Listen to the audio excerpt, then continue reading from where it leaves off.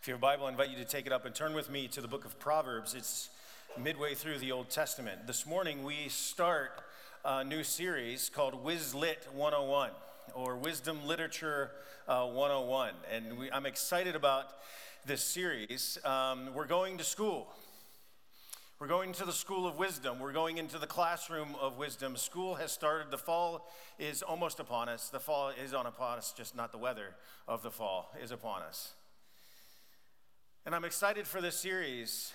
And today is like the first day of school. I don't know if you remember, I think from 7th grade on through university, the first day of class kind of seems to go the same, right? You go in there with all the other students and you get the syllabus, and then the teacher kind of walks through the syllabus and says, now let's talk about and work through the learning that you're about to go through this next semester. This is how it's going to go. And so this morning, that's my task.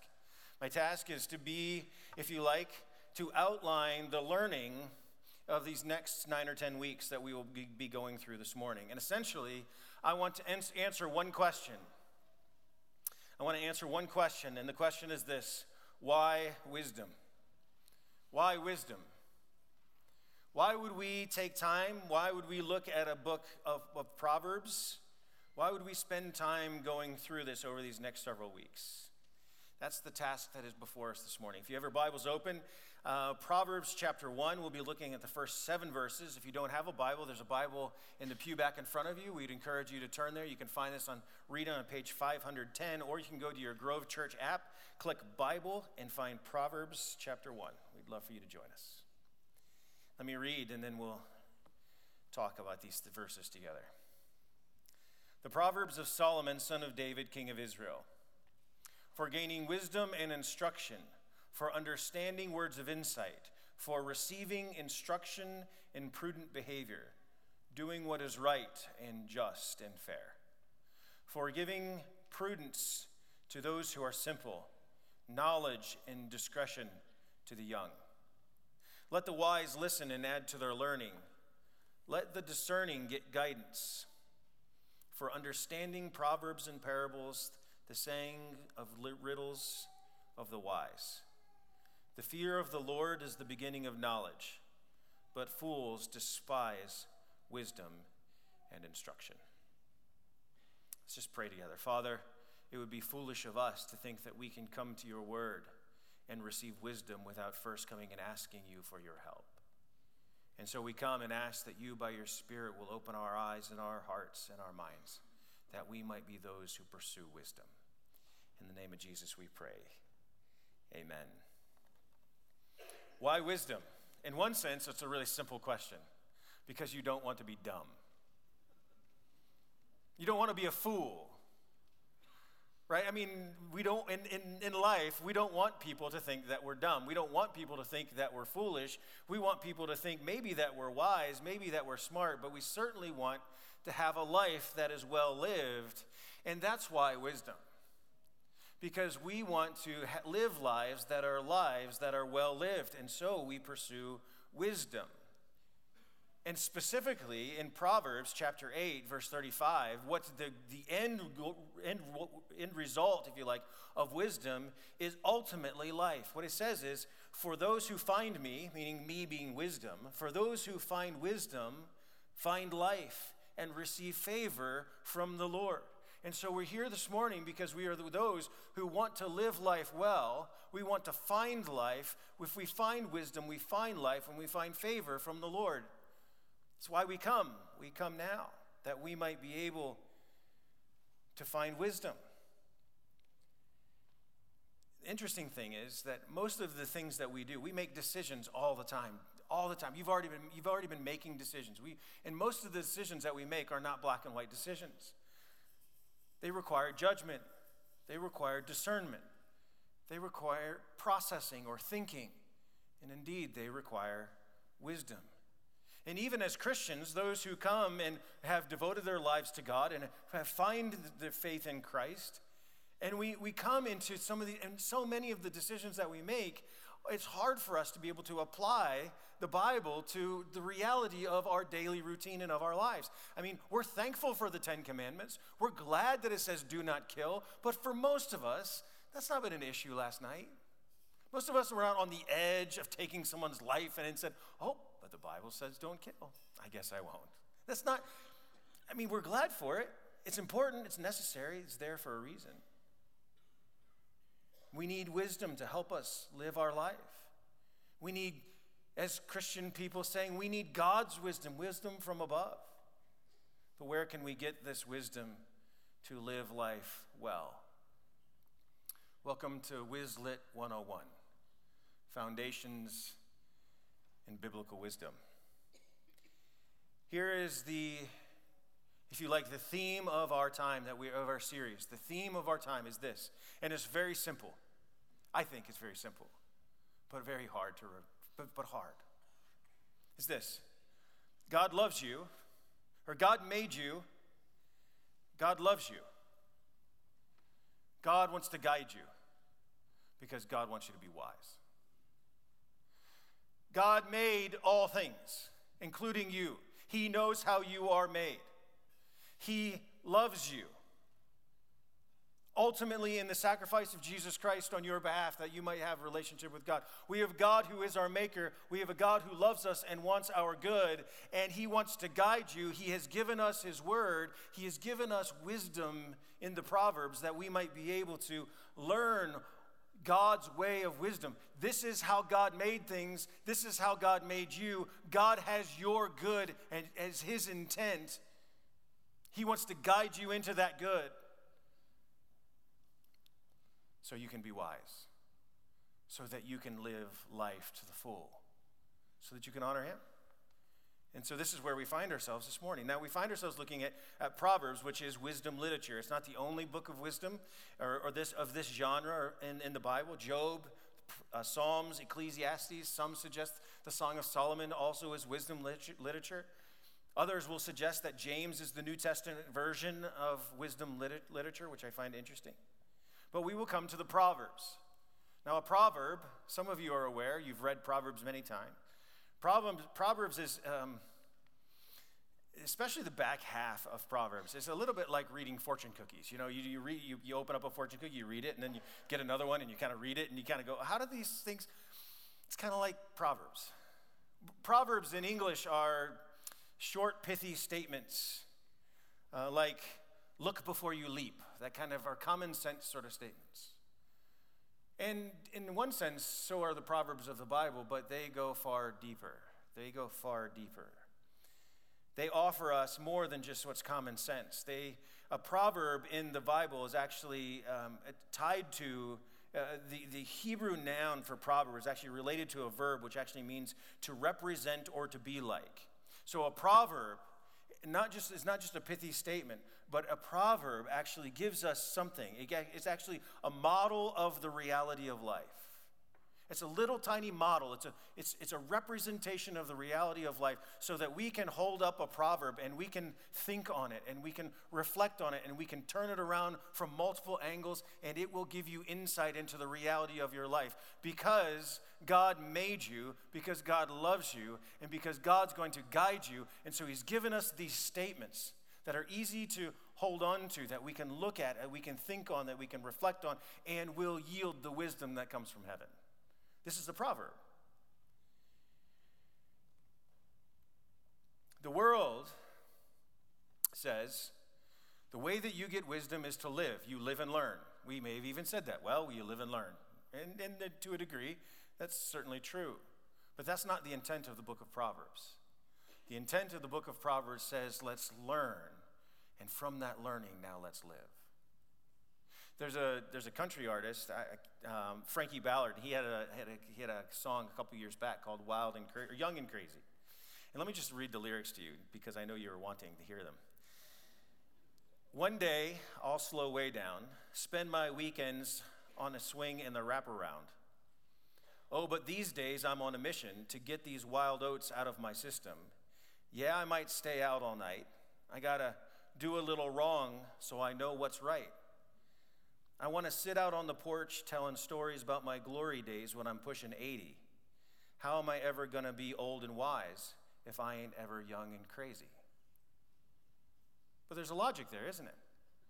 I got to do it now. How am I going to? I want to be old and I want to be wise. But how else am I going to do that if I'm not young and crazy? That's the way of the world. That's the way of the thinking of our culture. That's the water in which we swim. But the Proverbs say, no, let's take time and let's learn. And out of our learning, before the sages, let us live. And you will have wisdom. Let us learn. You can explore real-life situations within the virtual reality of a proverb.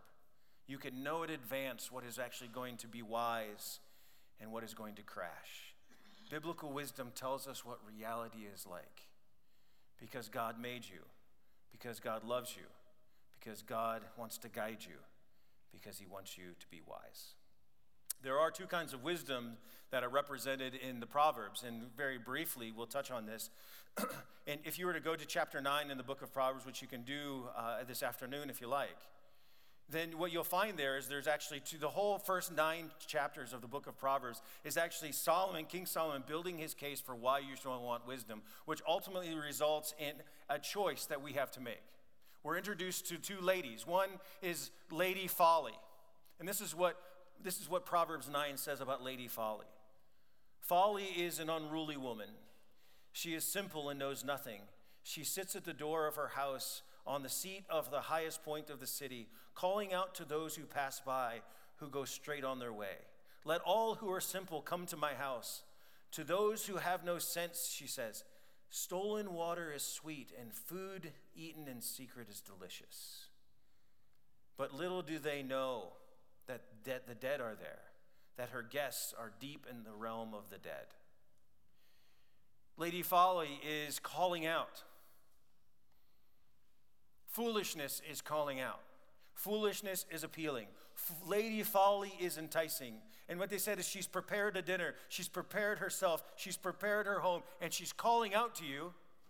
She's calling you to come and take company with her. She's calling out to you to come and have dinner with her and to eat with her and to be with her, to join her in her house. Little do her guests know that those who come in find themselves in the realm of the dead. This is on one side of the street of our lives. On the other side is Lady Wisdom. Wisdom has built her house. She has set up her 7 pillars. She has prepared her meat and mixed her wine. She also has set her table. She has sent out her servants, and she calls from the highest point of the city, let all who are simple come to my house.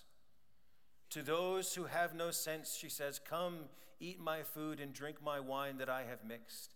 Leave your simple way, and you will live and walk in the way of insight. She too is calling to us. She too is calling out. She has made a dinner. She has prepared her home. And she too is calling out to us that we might be able to come with her and find comfort. And if we go and dine with her, if we go into her company, we will find life. If we go into her company, we will find insight. If we pursue the wisdom of God. They're both calling out to us. They're both desiring our company. And this is the picture of your life every single day.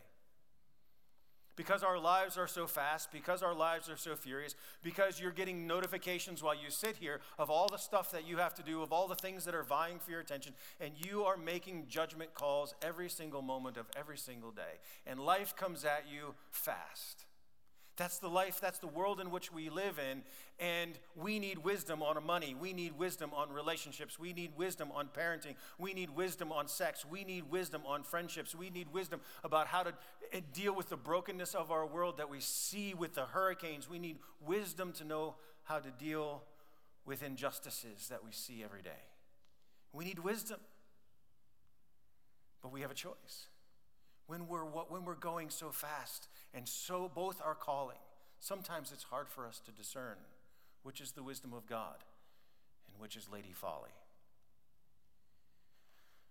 Well, if we are to choose the way of God's wisdom, what would that look like? What is the point of going? You say, well, is it really so bad that I were to, okay, yeah, I understand it says death, but really, what would be, if I go, why should I choose the wisdom? What is the fruit of wisdom or the goal of wisdom? What's the goal of Proverbs. I think we're helped by the passage that's in front of us.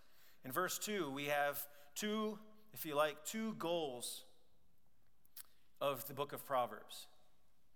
Verse 2, for gaining wisdom and instruction, and for understanding words of insight. I think the first goal is represented in the first line there of Proverbs, for gaining wisdom and instruction. The first goal of Proverbs is that we would be people of deep character, that we would be those who know wisdom, to know wisdom. Ray Ortlund, in his great commentary on Proverbs, says this is his definition of wisdom. Can I see his definition of wisdom? There it is.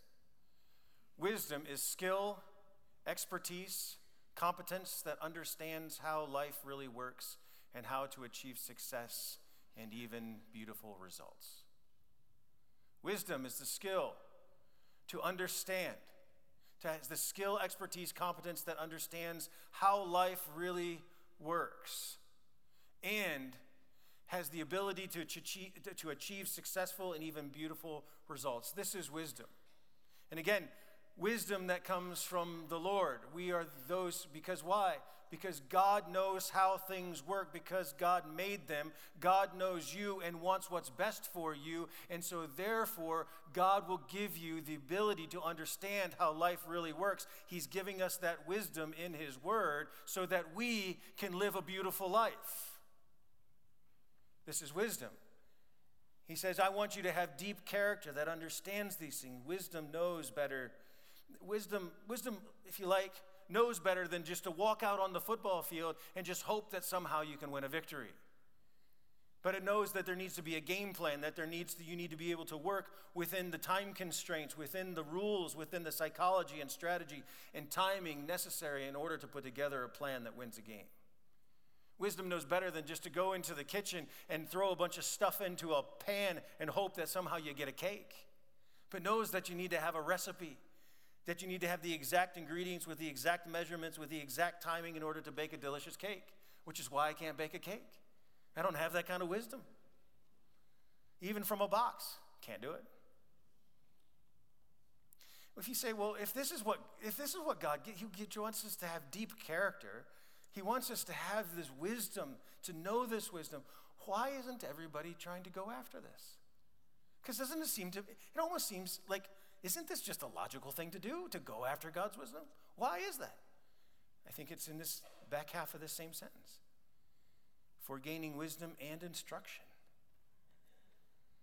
Because, I hate to break it to you, but no one is born wise. We were born foolish. We were born simple. We were born with a lot of silly ideas in our head. And in order to gain wisdom, especially the wisdom that comes from heaven, there needs to be instruction that comes from God for our lives. Isn't it? So that we were born simple. And quite frankly, I don't even like to hear that. I don't like to say that. Because it doesn't feel nice. What I want to hear is, hey, you're smart. You're amazing. And so that we tell all our kindergartners, you're going to be amazing. You're so smart. You're so fantastic. Really? You're not that wise. You're not that smart. You're not that intelligent. We need wisdom that comes from God. And that is humbling and it's painful because I don't like to be wrong. And I don't like to admit that I'm wrong because it's more fun to be right. Right? Or am I wrong? But you understand.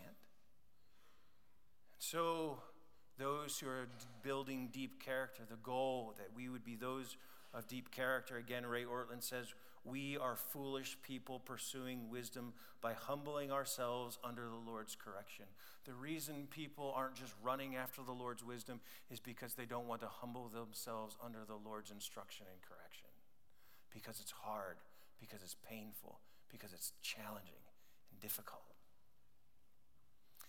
One of the goals of the wisdom of the Lord is that we would have deep character who humble ourselves under the Lord's instruction, and that we would therefore have straight thinking. That we would be those who have straight thinking. To understand, if you like, and to understand words of insight. Insight is the idea that is something that is non-obvious to others becomes obvious to us. That's insight. It's not obvious to everyone else, but all of a sudden you have eyes to be able to see. You're able to give insight. That's what it is. The immature might not see what you see, and this is what parents are to give to their children in their homes, that they are to be able to help their children who can't see the mistake that is right in front of them, that the parents are instructed to give them wisdom and to give them insight in order that they might be able to not make silly mistakes. If you don't do your homework, you will not. I know you want to go outside, but you have to. You understand. Because we've been children, and some of us have been parents. It's insight, it's straight thinking, it's discernment, so that we, verse 6, can understand proverbs and parables and the sayings of the riddles of the wise. What we're being invited into, friends, is this. It's this, that we are able to come to the book of Proverbs. This is what God wants for us. That we are able to come around, if you like, imagine a campfire. Imagine that there's a campfire and that there's a circle of people sitting around the campfire, and these are people that are just Yoda smart people. They're the wisdom, they're the sages of all time, and you and I get to walk up to the campfire and just sit on the outside ring of the circle. And as the fire burns, and as the embers pop, and they're talking about things. They're talking about life. They're talking about things that we at first don't understand, that are perplexing to us. But the longer we sit and the longer we're with them and the longer we listen, all of a sudden our longings for entertainment that never really panned out for us, that we kept running after, that never really worked out for us to begin with, start to fade away, and we actually start to understand the wisdom of the sages, the wisdom of these people. And that's what coming to the Proverbs is about. It's about coming and saying, I'm going to sit here and I'm going to put my life under the microscope of the wisdom of these sages, of these people of wisdom that desperately went before God. And I'm going to put my life into that. And that is the opportunity that we have before us. So how can we get this wisdom? Verse 7, the fear of the Lord is the beginning of knowledge, but fools despise wisdom and instruction. What is the fear of the Lord? It's a weird word. It's a weird way to say it. It's all throughout the Bible. We have a tendency to, when we think fear of the Lord, we think of being afraid. We think of a cowering.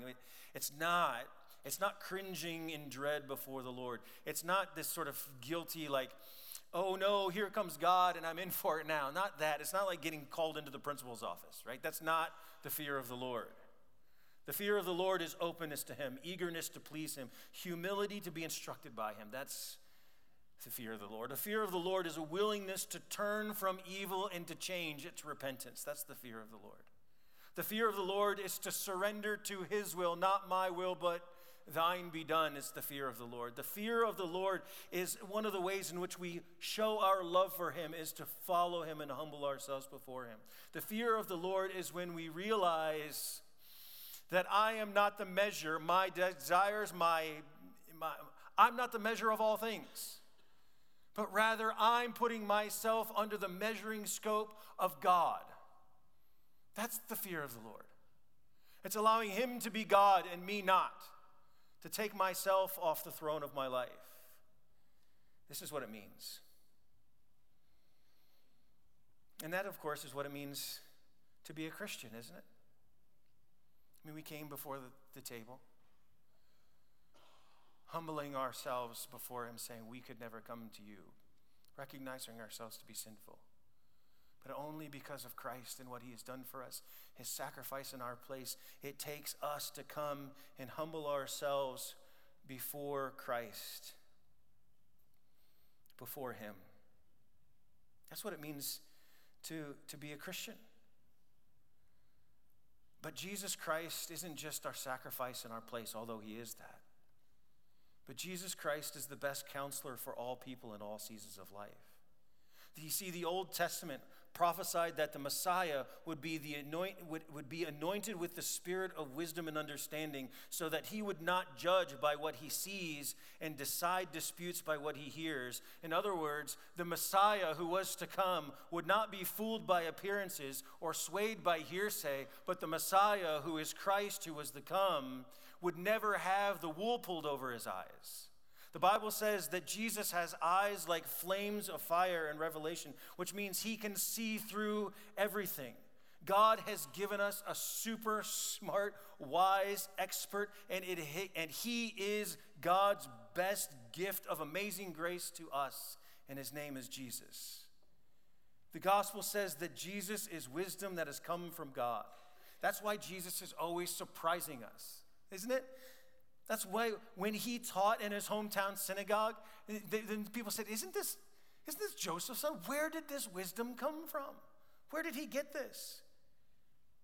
That Solomon had been the wisest man in all of history. Solomon, the one who authored most of these proverbs. But when the Pharisees tested Jesus and reminded them that the Queen of Sheba had traveled all this way in order that she might be able to sit before Solomon, and when she saw the wisdom of Solomon, she was marveled and amazed at Solomon's wisdom. And Jesus says this to the Pharisees, "Behold, something greater than Solomon is here." Someone more wise, someone greater. A greater Solomon has arrived. A wiser one has arrived. One who never has the wool pulled over his eyes. And you don't have to travel a distance, because I've traveled a distance to come to you. Wisdom incarnate is standing right in front of you. But the tragedy of it all is that the religious leaders of the day were too wise or too foolish and too arrogant to humble themselves before the wisest man that had ever walked the face of the earth. Let's not patronize Jesus Christ as a nice man who gives us warm religious fuzzies and sends us out to go out to Barnes & Noble or to Amazon and be able to find the wisdom of the sages somehow on those bookshelves. Jesus Christ is the shrewdest man who's ever lived. No one ever outthought him. No one ever surprised him or cornered him in a debate. And he was always ahead of everyone, his friends and enemies alike. He was the wisest man ever. And he made you. And he is for you. And he loves you. And he's saying, I want to guide you into a life of wisdom because I want you to be wise. So you have a choice. Will you humble yourself before Christ again and say, now as we go into this classroom, will you humble yourself before Christ? Or will you resist his instruction? Will you be foolish? Let's pray. Father, we come in these moments wanting to be wise, most of us. And for those of us who in our hearts are resisting you, you know. And so I pray that you, by your Spirit, will cause us to turn and to humble ourselves before you, that we might be able to live lives that are beautiful in obedience to the wisdom that comes only from heaven. In the name of Jesus we pray. Amen.